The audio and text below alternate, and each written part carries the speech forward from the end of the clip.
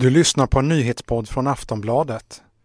En berättelse om ett försvinnande som övergick till mord. En händelse som engagerar en stor del av Sverige sommaren 2015 och långt in på hösten. Och som kommer att bli en av de allra största nyhetshändelserna det här året. Det handlar om 17-åriga Lisa Holm. En tjej som aldrig fick växa upp. Vi kommer här få höra reportrar som rapporterar från platsen. Intervjuer med involverade personer och liveupptagningar från presskonferenser. Sammantaget ska ge en bild av vad det var som hände. Jag heter Anders Johansson.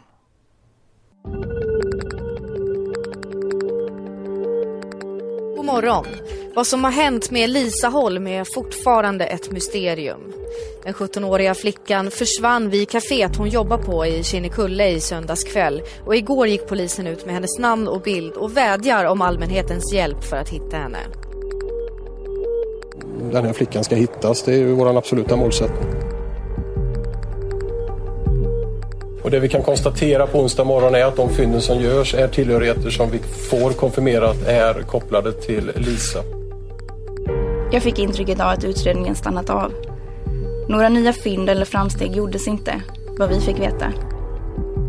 Idag under kvällen så har polisen anträffat en avliden person. Med största sannolikhet så vi bedömer att det är Lisa Holm som har hittats. Förutom det massiva medieuppbådet hade många nyfikna samlats. Aldrig förr har nog en husrannsakan haft så många vittnen. Under tisdags eftermiddagen hölls häktningsförhandlingar i Skaraborgs tingsrätt mot de 3 personer, 2 bröder och den äldre broderns fru som misstänks för mordet på 17-åriga Lisa Holm. Det inte är sannolika skäl för mord på den yngre av männen. Den 23 oktober åtalades en man för mordet på Lisa Holm. Först nu kan vi ta del av polisens utredning. Och då klarnar bilden av det hemska som hände.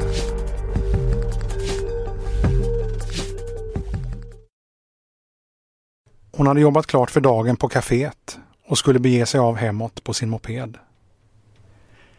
Men 17-åriga Lisa Holm kom aldrig hem.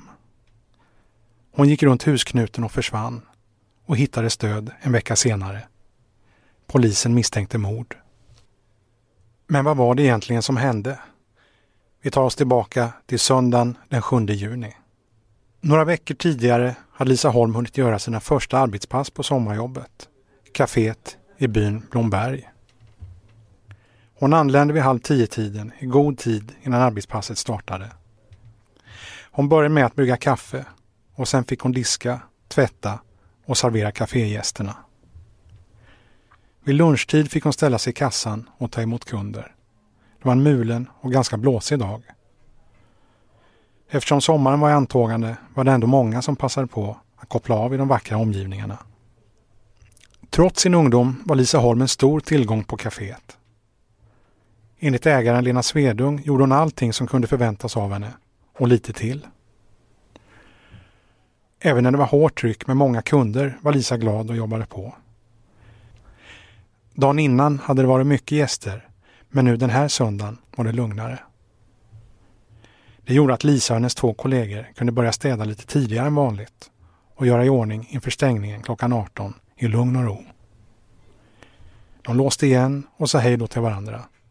De 2 jobbarkompisarna åkte iväg i bil. En av dem hade en buss att passa. Lisa Holm blev ensam kvar och gick mot sin moped. Hon hade parkerat den på baksidan av huset. Molntäcket hade spruckit upp, men det blåste fortfarande. Hon satte i nycklarna och hängde en plastkasse på styret. Hon skickade ett sms till sin pappa. Nu åker jag. Klockan var då 18:22. 4 minuter senare ringde det på pappans telefon. Det var från Lisa, men det verkade som att telefonen slagits på omedvetet. I bakgrunden hördes då svaga röster. Pappan hörde Lisa i avslappnat läge säga: det är klart. Pappan ropade samtidigt hallå i sin telefon för att Lisa skulle höra honom. Men samtalet bröts. Inte så långt från kaféet ligger anrika Blombergs säteri Ett slott som i medeltidens början tillhörde Husaby kungsgård och ägdes av Sveriges första kristne kung, Olof Skötkonung. Han skänkte egendomen till biskopen i Skara och 1304 skänktes den till domprosten i Skara stift. Under reformationen gick gården till kronan och ägdes under följande århundraden av olika adelssläkter. Sedan mitten av 90-talet är 79-åriga affärsmannen Arne Jönsson ägare. Hos honom arbetar en 35-årig man, som vi kan kalla Janos, som snickare. Janos, hans fru och yngre bror bodde i en 3-rumslägenhet i ett hus som tillhör ägarna. Han var tidigare ostraffad, helt ren i belastningsregistret, hade inte ens en fortkörning. Janos och hustrun kom till Sverige från Litauen 2010. Han hade nu jobbat på gården i nästan 3 år, 6 dagar i veckan, måndag till lördag. Han tyckte att han hade det bra, både socialt och ekonomiskt. Hade inga skulder och de fick bo i lägenheten hyresfritt. Han var sparsam med alkohol, drack bara vid speciella tillfällen, hade aldrig provat droger och spelade inte om pengar. Hans största fritidsintresse var fiske, men han läste också gärna böcker, såg på film och spelade dataspel. Hemma i Litauen hade han en 14-årig dotter som han inte hade någon kontakt med på flera år. Janos var mycket omtyckt av sin arbetsgivare, Arne Jönsson, säteriets ägare. Han beskrev Janos som arbetsam, punktlig, noggrann och fantastiskt duktig. Janos hade presenterat många bra lösningar på konstruktioner och samarbetet mellan dem hade varit tätt och dagligt, intygade han. Arne Jönsson berättade att de också hade blivit goda vänner, vilket även inkluderade hustrun och brodern som också jobbade åt honom. Han hade aldrig upplevt Janos som våldsam eller aggressiv. Tvärtom, han hade alltid varit lugn, sansad och hjälpsam och alltid bemött Jönsson och hans kollegor med vänlighet. Den här våren hade Janos bland annat jobbat på ett tak på en byggnad i närheten av kaféet. Och just den här söndagen, den 7 juni, var Janos lediga dag. Men han höll ändå på med en del jobb och hämtade bland annat en plåt till ett fönster som han körde till en sommarstuga som skulle repareras.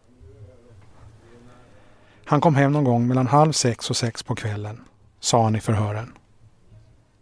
Han var hemma ett tag och sen vid 8-tiden åkte han och hustrun till kiosken för att handla lite.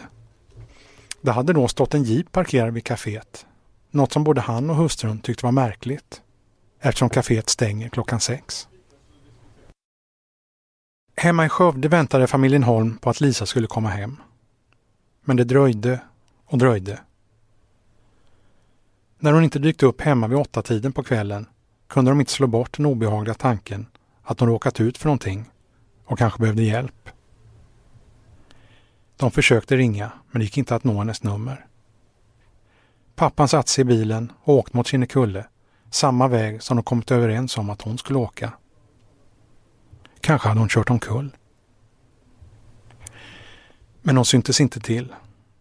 Framme vid kaféet stod mopeden kvar med nycklarna i låset. Den startade utan problem. När pappan skulle flytta den lite närmare kaféet råkade han utlösa larmet.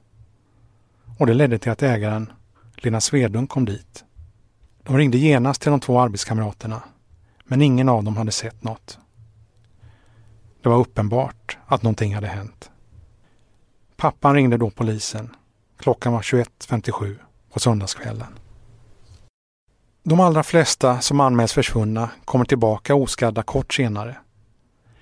Polisen brukar därför avvakta med sökinsatser. Men flera omständigheter tydde på att det här inte var ett sådant normalfall. Till exempel hade Lisas telefon inte gett ifrån sig några signaler efter det sista sms:et på söndagskvällen. Klockan 02:03 på natten beslutade vakthavande befälet att inleda en förundersökning. Rubriceringen sattes till olaga frihetsberövande. Dagen därpå hittades sen ett första konkret spår efter henne. Lisas ena mopedhandske. Den låg i en gårdsbyggnad belägen mitt emot kaféet. Och den som hittade handsken var Arne Jönsson, Janos, hans bror och ytterligare en man. De hade varit där och jobbat. Arne Jönsson berättade för Sveriges Radio. Jag fick reda på det ganska snart efter det hade hänt. Och jag tror det var redan bara någon halvtimme efteråt att hon var borta. Och kan du berätta vad ni har kunnat hjälpa till med här? Ja, först och främst så var vi på arbetsplatsen som är mitt emot. Och när vi står och pratar där och så vidare så helt plötsligt så ser vi en del av klädseln som låg på golvet in mitt emot. Och då tog jag omedelbart upp den och gick till polisen med den och sa om det eventuellt skulle tillhöra henne. Och det visade sig att det gjorde det. Och så mycket mer blev det inte av det, och sen stängde de av med band alla arbetsplatser runt omkring. Vid 2-tiden på måndagens eftermiddag graderades ärendet upp till vad som kallas särskild händelse. Det innebär att polisen sätter ihop en särskild grupp som enbart ska jobba med fallet utöver den dagliga polisverksamheten. Och nu sattes alla resurser in. Helikopterspaning, hundpatruller och även polisrytteriet hos med i sökandet. Dessvärre hittades bara en del av hennes tillhörigheter. Däribland ett mobilskal. På tisdag eftermiddag, andra dagen efter försvinnandet, gick polisen efter samråd med familjen ut med namn och bild på Lisa. Kanske någon kunde känna igen henne. Kanske hade någon sett henne. Fanns det någon som visste vad som hade hänt? Polisen gick senare även ut med en internationell efterlysning via Interpol. Det kunde inte uteslutas att de förts utomlands. Att de skulle hålla sig undan frivilligt hölls för uteslutet. På onsdagen hade nyheten spritt sig enormt, inte minst i sociala medier som Facebook. Organisationen Missing People lyckades få ihop 900 frivilliga som tog sig till Blomberg och hjälpte till att leta i de vackra omgivningarna. Vänerkusten, där Blomberg ligger, kallas ibland för Sveriges Toskana. I juni är omgivningarna otroligt vackra. En bit bort skymtar Vänerns blå vatten. De gröna fälten som tillhör sätteriet böljade mjukt över Kinnekulles skiftningar. Från Aftonbladet var Julia Wågenberg en av flera reportrar som rapporterade om fallet.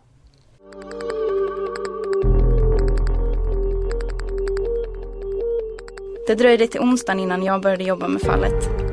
På redaktionen i Stockholm pågick det vanliga nyhetsarbetet. Men den försvunna flickan på Kinnekulle dominerade nyhetsflödet. Hon fick ett namn, Lisa Holm. Dagarna gick och hon var fortfarande borta. Känslan av obehag växte. De dagarna ställde jag mig frågan, som nog många andra också gjorde. Var är hon och vad har hänt henne? På onsdagen fick jag i uppdrag att från redaktionen i Stockholm bevaka utvecklingen på Kinnekulle. Jag kompletterade teamen på fältet. De rapporterade om vad som hände på plats och jag försökte skapa en överblick. Reporterna lämnade nya uppgifter och intervjuer. Material som jag använde när jag skrev nya artiklar med nya vinklar. Det var hektiskt. Den enorma sökinsatsen på Kinnekulle fortsatte. Hundratals frivilliga stöttade polisens arbete. Sjöar, gödselbrunnar, jordkällare, åkrar och skogsområden finkammades. Under dagen fick vi uppgifter om att nya områden spärrades av efter att intressanta fynd hade dykt upp i terrängen. Vi fick uppfattning om att de hittades relativt nära kaféet, i en och samma riktning. Och flera av dem på eller ut med en grusväg. Det florerade samtidigt rykten om vad som faktiskt hittats. Det talades om klockarmband och en ring.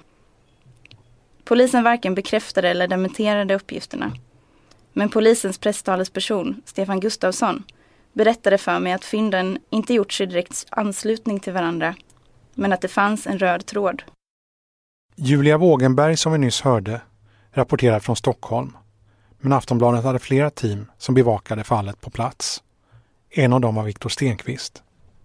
När jag kom till Lidköping på onsdagen hade det gått 3 nätter sedan hon försvann.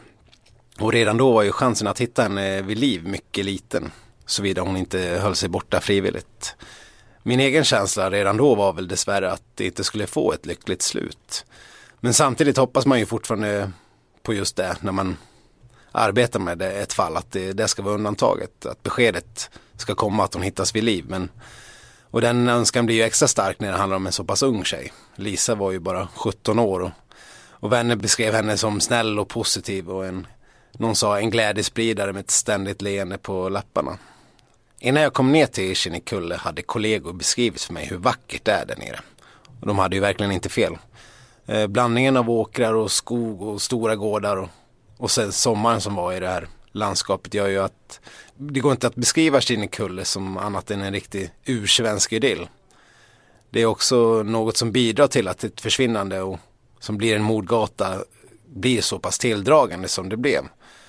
Det blev särskilt tydligt i och med hur många som hjälpte till att söka efter henne via Missing People.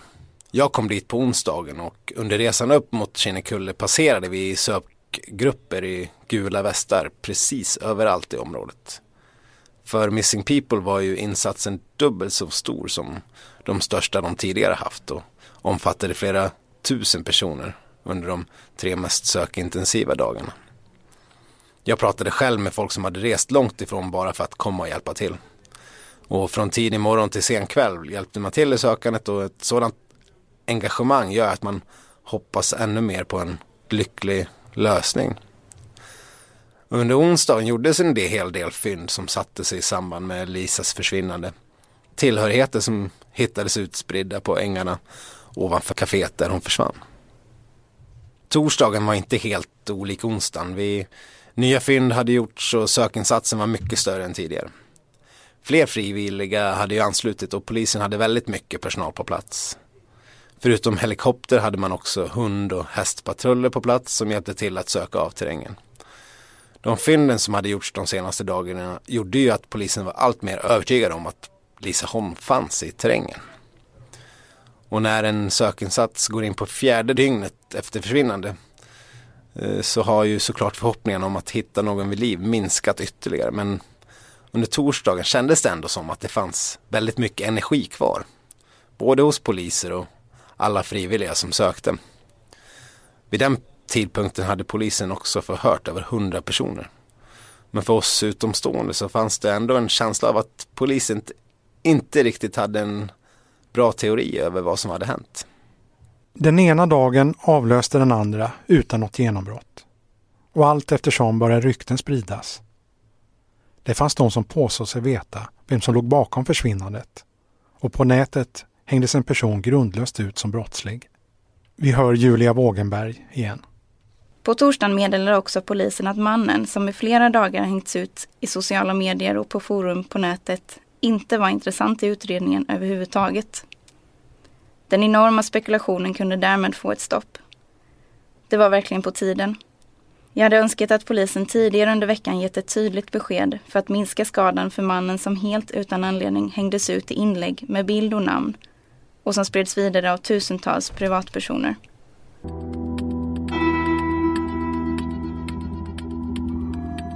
Fredagen den 12 juni var det skolavslutning.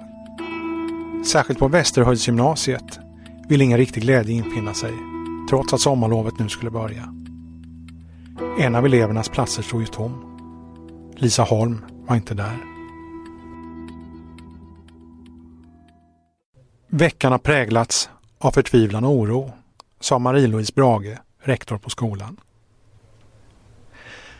Vad som hade hänt den 17-åriga flickan med det ljusa håret hade vid det här laget blivit en angelägenhet, inte bara i Sverige.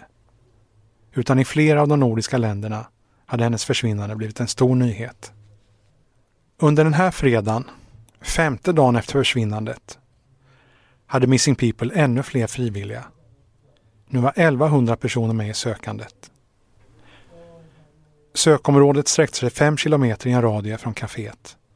Nära på 80 kvadratkilometer med åkrar, skogsdungar och vägdiken skulle finkammas. Vem var hon då? Tjejen som stod med ena benet i ungdomen och det andra i vuxenvärlden. De anhöriga som kände henne bäst hade vädjat om att bli lämnade i fred, vilket vi givetvis accepterade. Samtidigt kände familjen att de ville ge sin bild av sin dotter och berätta hur de upplevt det som hade hänt. De valde senare att ge en intervju i sin lokaltidning, Skaraborgs läns Allehanda, som andra massmedier kunde citera ur. De berättade att Lisa älskade äventyr och resor, var nyfiken på världen.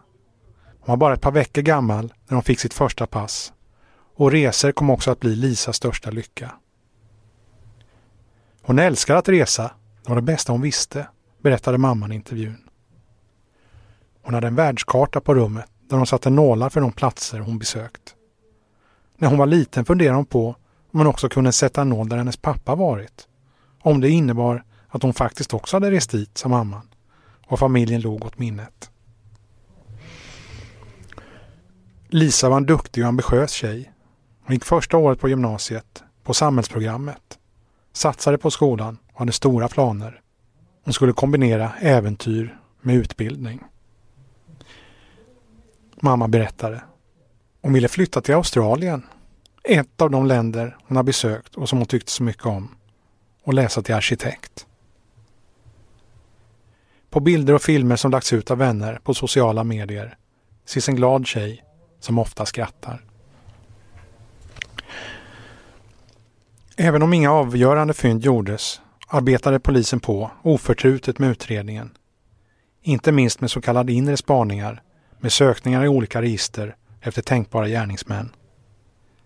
Massor av tips strömmade också in från allmänheten. På fredagen, 5 dagar efter försvinnandet, hade polisen fått in nära 700 tips. Och de betades av ett efter ett. Mycket kunde avföras direkt och annat granskades mer noggrant. Parallellt gjordes också en kartläggning av alla personer som besökt kaféet den här söndagskvällen. De som var där kunde ha sett något. Men även gärningsmannen kanske hade varit där som gäst. Personer med naturlig koppling till de närmaste omgivningarna var också intressanta. Godsägaren Arne Jönsson, som var med och hittade handsken, stämde in på båda de kriterierna. Förutom att han bodde i närheten var han också av en tillfällighet på kaféet just den här söndagen när Lisa Holm försvann. Han berättade senare för tidningen GT. Jag träffade henne på morgonen när jag var inne spontant på kaféet. En förtjusande flicka som kaféinnehavarinnnan presenterade för mig.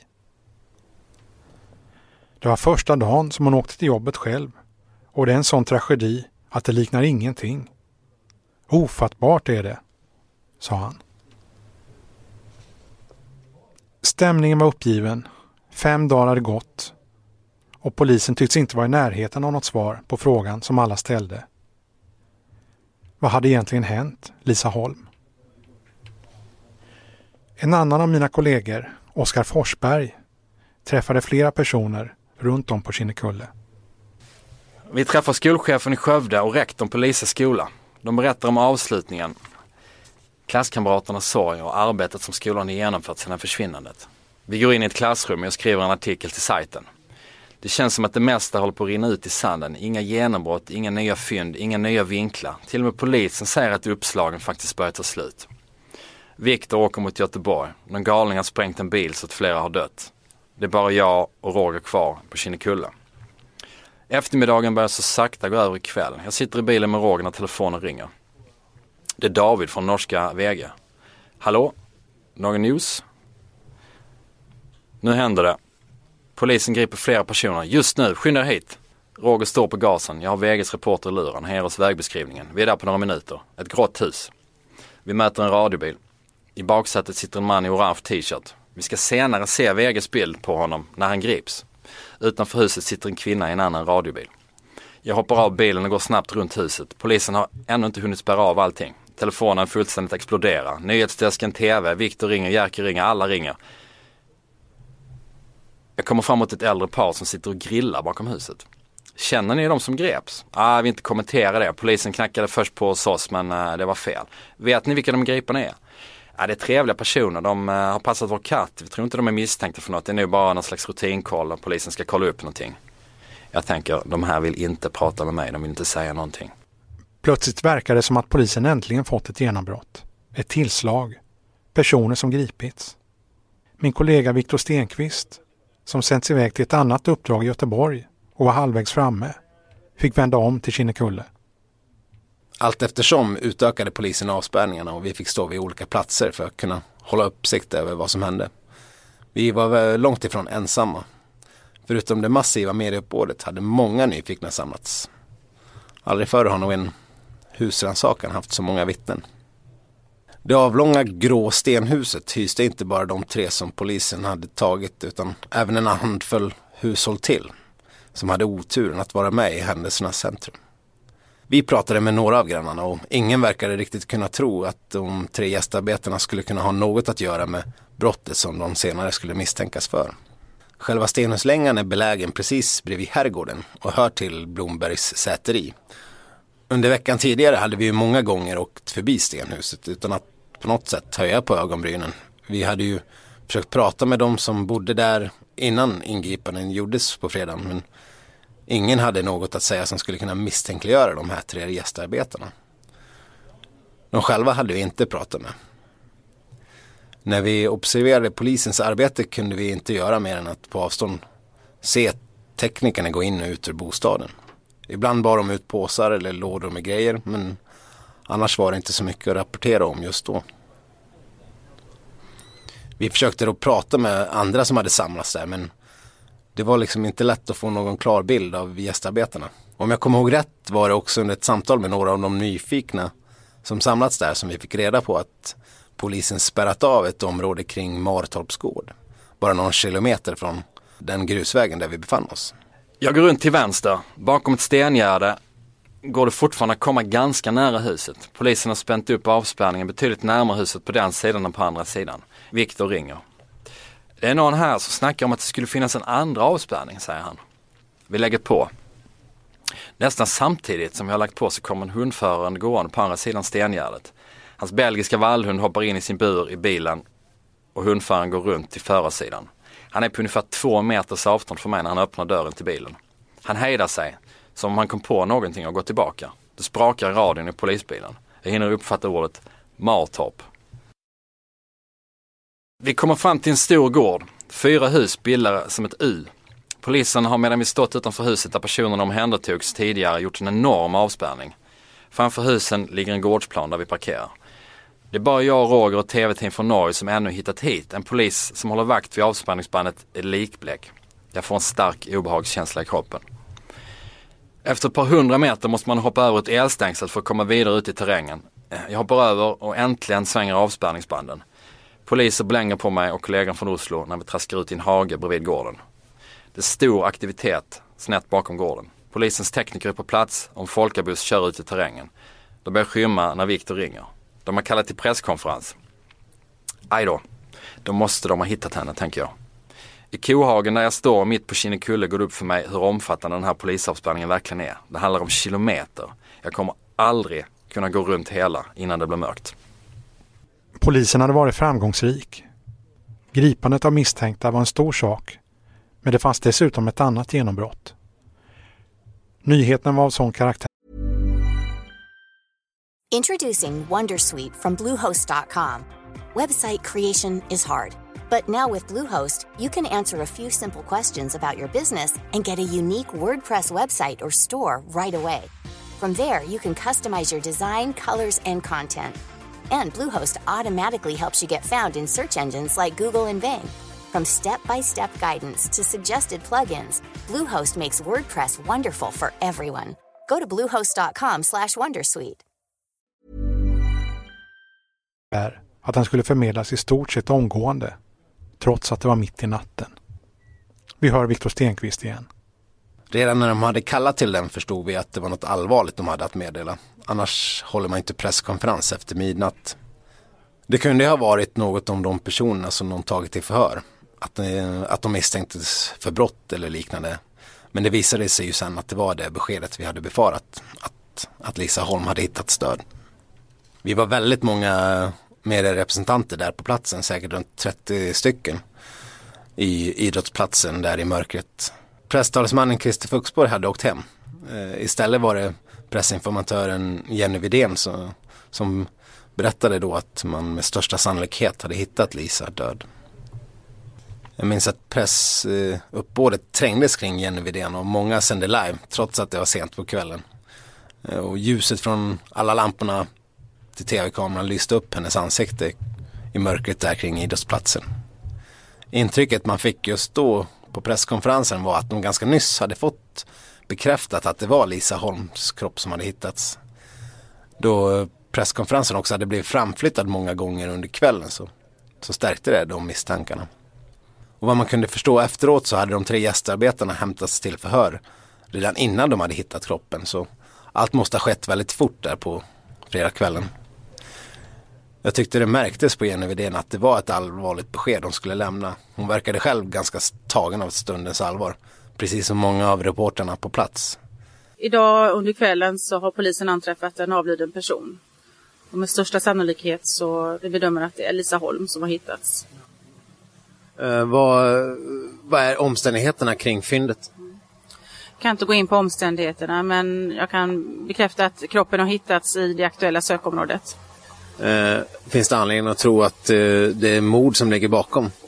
Nu pågår en teknisk undersökning och den kommer med största sannolikhet pågå under hela natten. Så att vi hoppas kunna komma ut med mer information imorgon.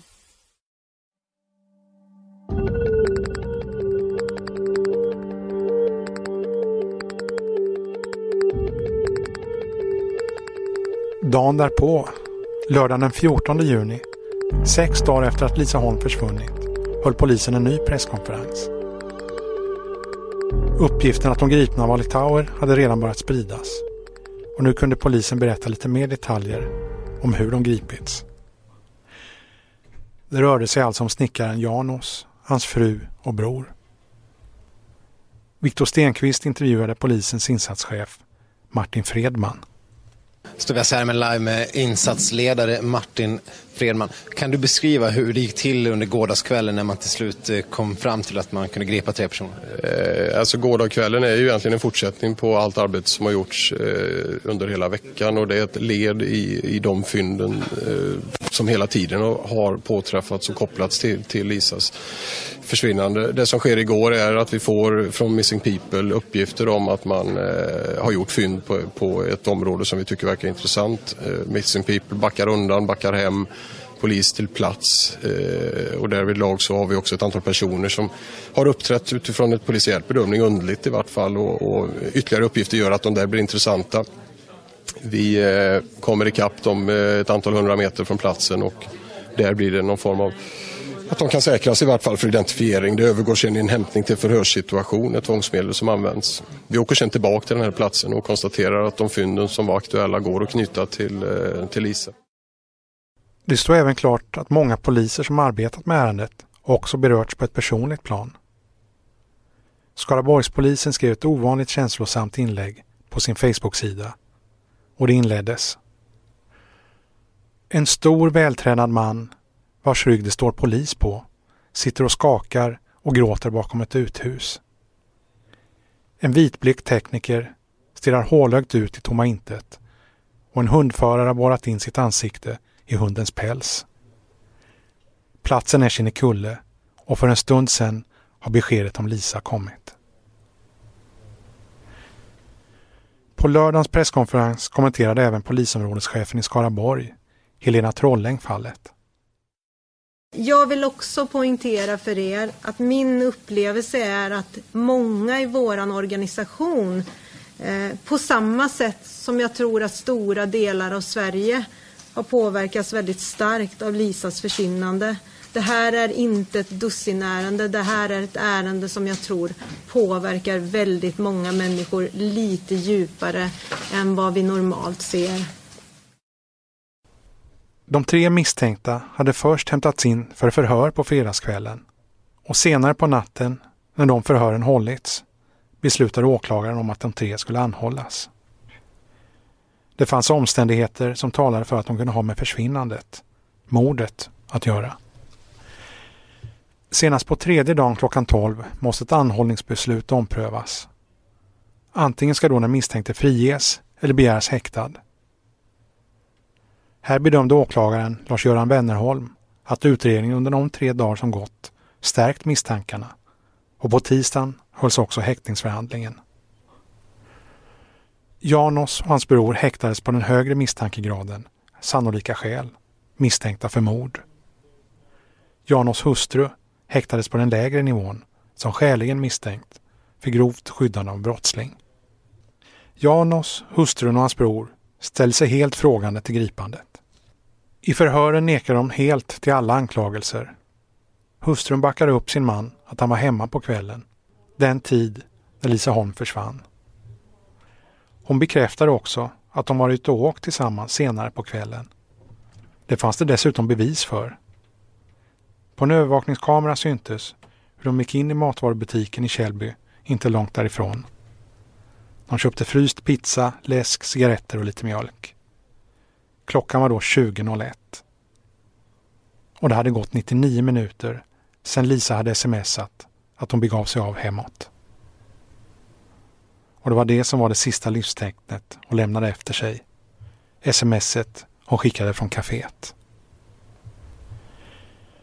Och kaféet blev sen också en central plats. Det blev en naturlig mötesplats för alla de som ville visa sitt deltagande. Blombuketterna blev allt fler och bildade till slut ett mindre hav. Kristoffer Malm var en annan reporter från Aftonbladet som rapporterade från platsen. Det här kaféet har ju blivit en slags mötesplats under hela den här tiden. Lisa Holm hade ju ganska nyss börjat jobba här och skulle ju åka hem härifrån den söndagen då hon försvann efter en arbetsdag. Och redan under den stora sökinsatsen så kom folk hit och man tog en kopp kaffe, man pratade med varandra. Och det har fortsatt, vi som har varit här nere har sett att det här kaféet har blivit väldigt viktigt. Och ägaren Lena Svedung som vi har pratat med flera gånger, hon har varit i kontakt med familjen under hela den här perioden och säger att för dem har det varit väldigt viktigt att det har varit så att säga business as usual, att kaféet har kunnat hålla öppet, att man fortsätter arbeta, att man håller energin uppe och att det finns någonstans dit folk kan komma. Ägaren Lena Svedung försökte arbeta vidare så gott det gick. Samtidigt visste hon vilka bröderna var. Janos hustru kände hon till mycket väl eftersom hon jobbat hos henne tidigare. Hustrun beskrevs som tyst och snäll och bröderna beskrevs som arbetsamma.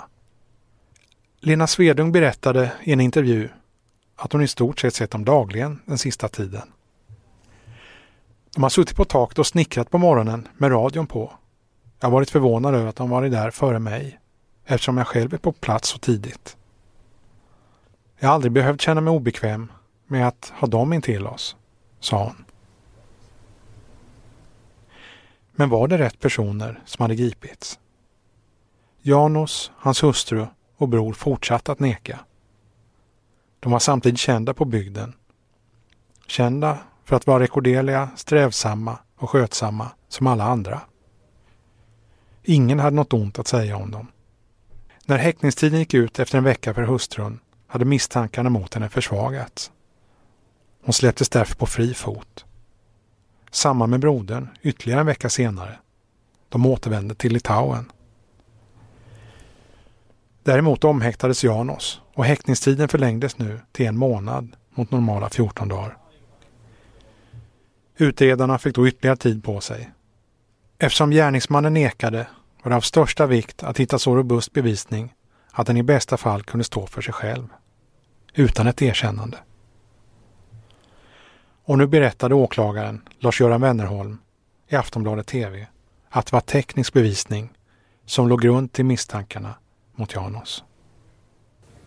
Ja, det är ju så att utredningen har ju bedrivits här nu i dryga 2 veckor. Och sista tiden här så har då misstankarna mot den äldre mannen här stärkt. Och det beror på framförallt då att vi har fått in teknisk bevisning då som gör att misstankarna mot honom stärks då.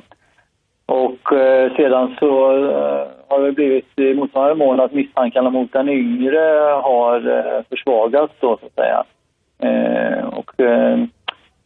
Ja, det är ju när man tittar på helheten i den här utredningen då som har kommit fram till att det inte är sannolika skäl för mord då på den yngre av männen här längre. Och därför har jag beslutat att han ska försättas på fri fot nu då. Hemma hos familjen Holm hade mardrömsdygnen av ovisshet övergått till sorg. De hade börjat ordna med det praktiska inför begravningen.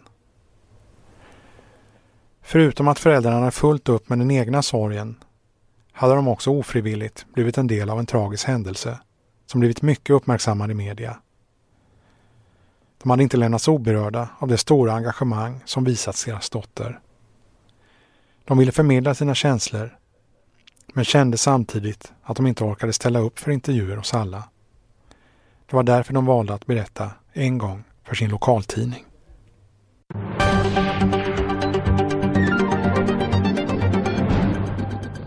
God morgon. För första gången sedan mordet har nu Lisa Holms anhöriga valt att tala om händelsen. För Skaraborgs Allehanda berättar de om sorgen.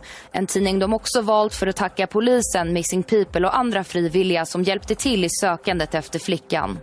Den 7 juli begravs Lisa Holm i Säters kyrka, en begravning som kommer vara öppen för allmänheten. Samtidigt fortsätter utredningen i fallet och under tisdagen stod det klart att de 2 bröder som är misstänkta för mordet är fortsatt häktade, medan kvinnan som suttit häktad misstänkt för grovt skyddande av brottsling släpps fri. I intervjun i Skaraborgs läns Allehanda tackade föräldrarna för visad hänsyn. De tackade polisen och alla frivilliga som ställt upp, trots att de inte kände deras Lisa. De sa bland annat: även om Lisa var vår, känner vi att hennes död inte bara är vår sorg eller hennes släktingars, utan också en sorg för alla vänner, alla i samhället, i Skövde, i Sverige. Alla kan identifiera sig med det som hänt. De hade också tänkt igenom hur alla som ville skulle få en chans att närvara vid begravningen som skulle hållas den 7 juli i Säters kyrka i Frösby församling strax norr om Skövde. Det är ingen stor kyrka, men begravningen är öppen för alla. Vi vill inte stänga någon ute. Vi har blivit lovade att kyrkan ska ordna med högtalare utomhus och annat för att alla som vill ska kunna följa begravningen. Föräldrarna hade inga krav på klädsel, men framförde ett önskemål som förmedlades av kaféets ägare, Lena Svedung, och hon sa: så lite svart som möjligt. Lisa gillade flärd och elegans. Allt som var snyggt. Lena Svedung och de andra på kaféet tillhör de sörjande som faktiskt kände Lisa. Vi har väldigt bra kontakt med familjen. Annars hade vi inte orkat. Det är väldigt påfrestande psykiskt att inget får veta. Vi går omkring i ett vakuum, sa hon i en intervju och la till: nu när jag befinner mig på avstånd så här känns det som att hela Blomberg ingår i en elak saga. Det kan inte vara sant, det som hänt. Dessvärre var det ingen saga. En 17-årig flicka som aldrig fick bli vuxen rycktes plötsligt bort för att aldrig komma tillbaka. Men för att Lisas namn ska leva vidare ville familjen skapa en fond eller stiftelse. Hennes mamma berättade: många har hört av sig och önskat att vi ska skapa något i Lisas minne som kanske kan göra något åt tomrummet efter henne. Vi hoppas att en fond kan bli verklighet där pengar kan delas ut i Lisas intresse. Exempelvis till Missing People eller liknande. Istället för blommor önskade familjen en gåva till Lisa Holms minne, en fond som startats. I intervjun vill de drabbade föräldrarna också ge ett råd till andra föräldrar. Krama era barn ofta och mycket. Man vet aldrig när det är för sent.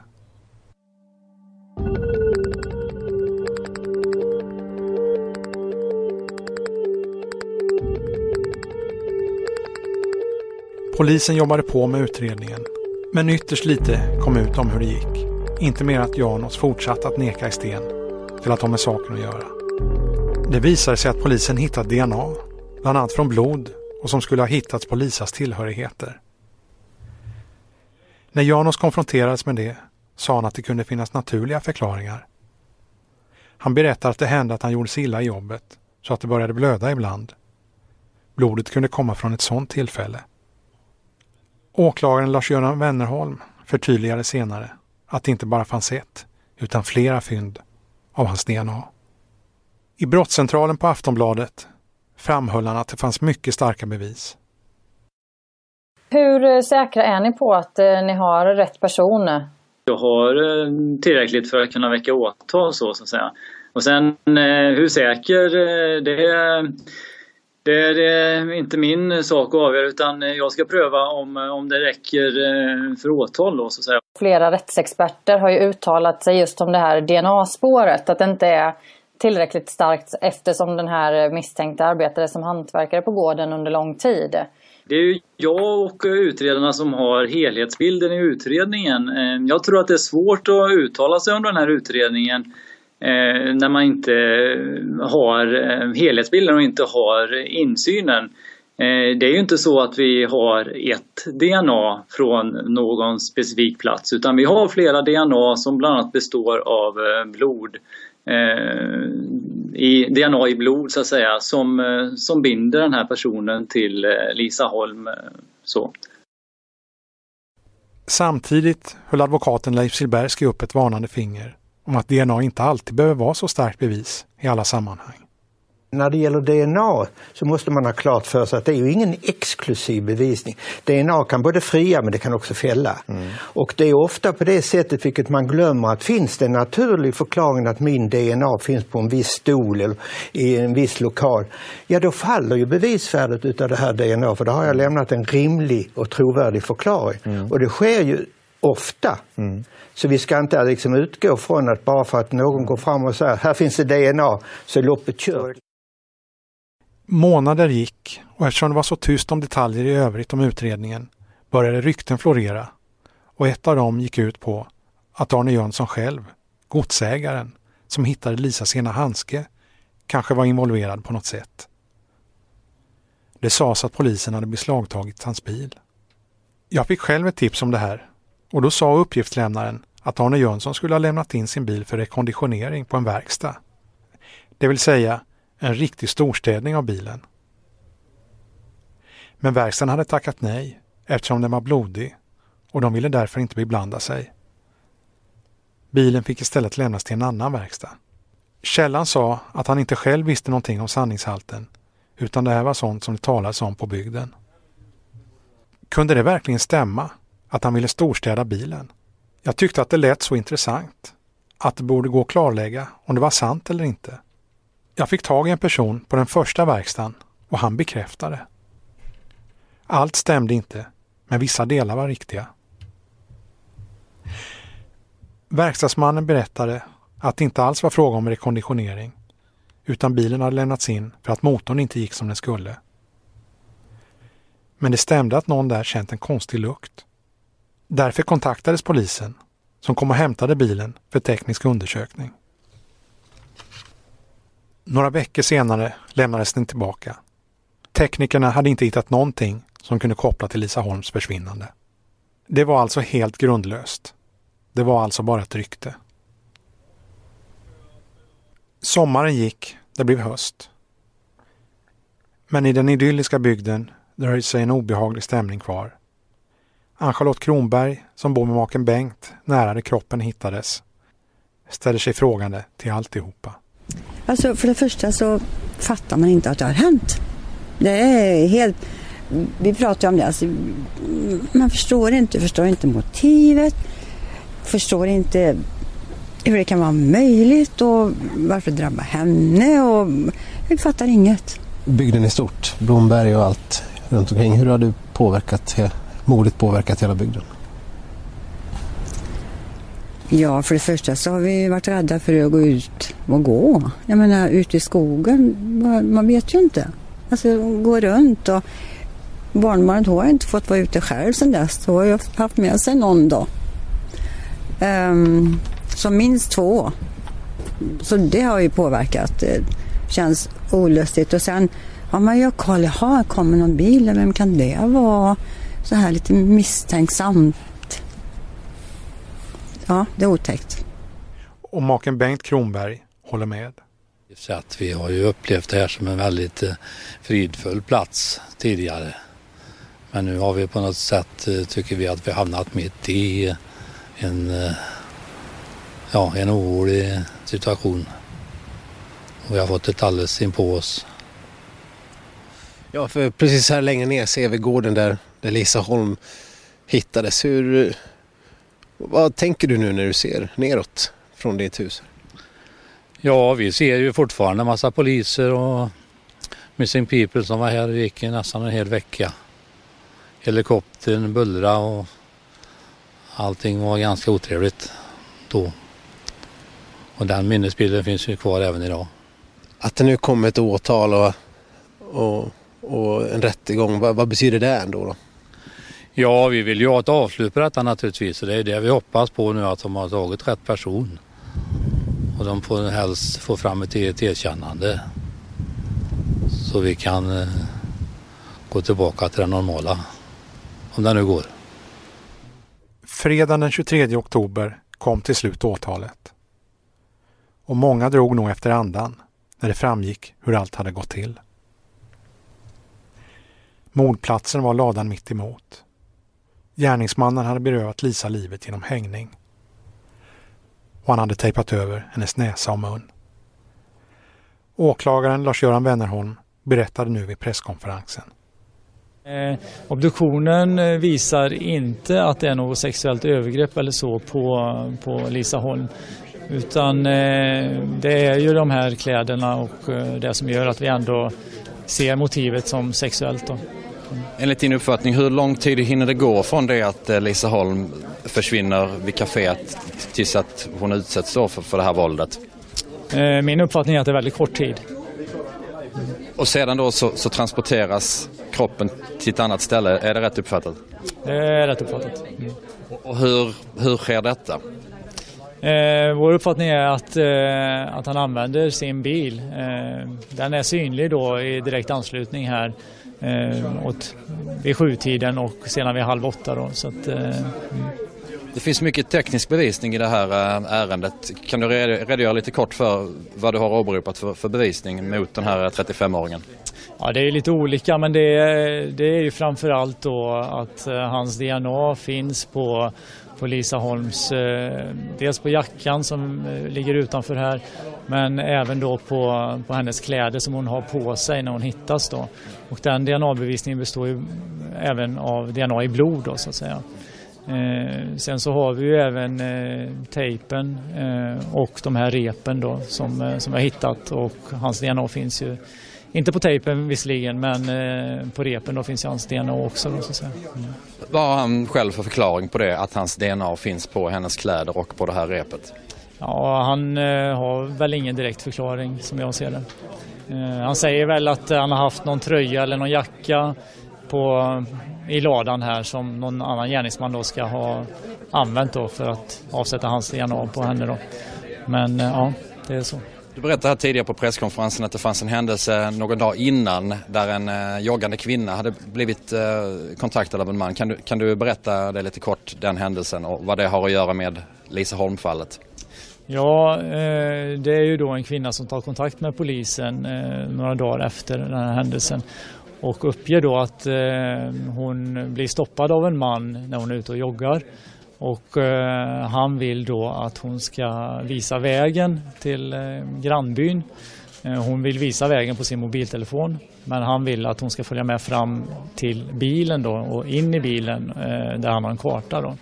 Det här tycker hon känns olustigt, så hon springer vidare.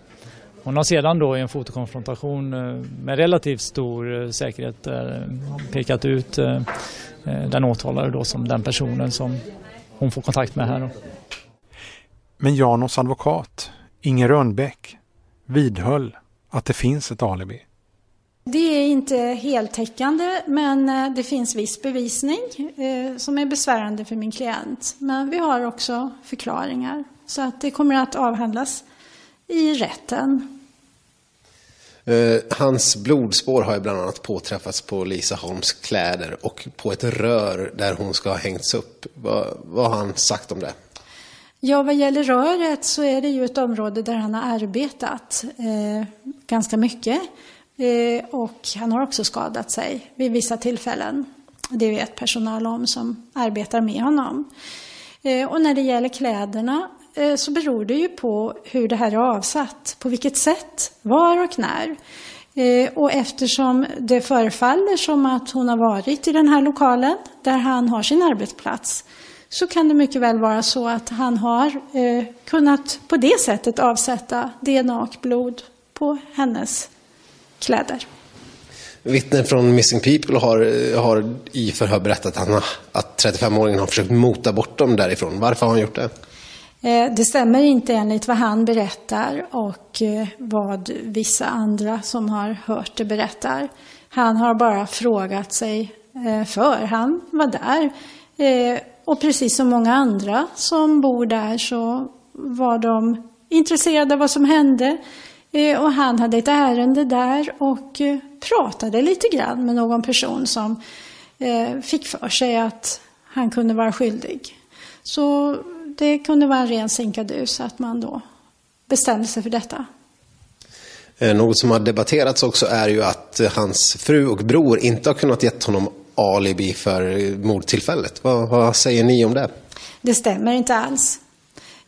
Under pressade förhör så har det funnits vissa uppgifter som har tytt på att det inte är alibi. Men både inledningsvis och slutligen i ingående och mycket pressande förhör i Litauen så har han ett fullständigt och bra alibi utav sin hustru.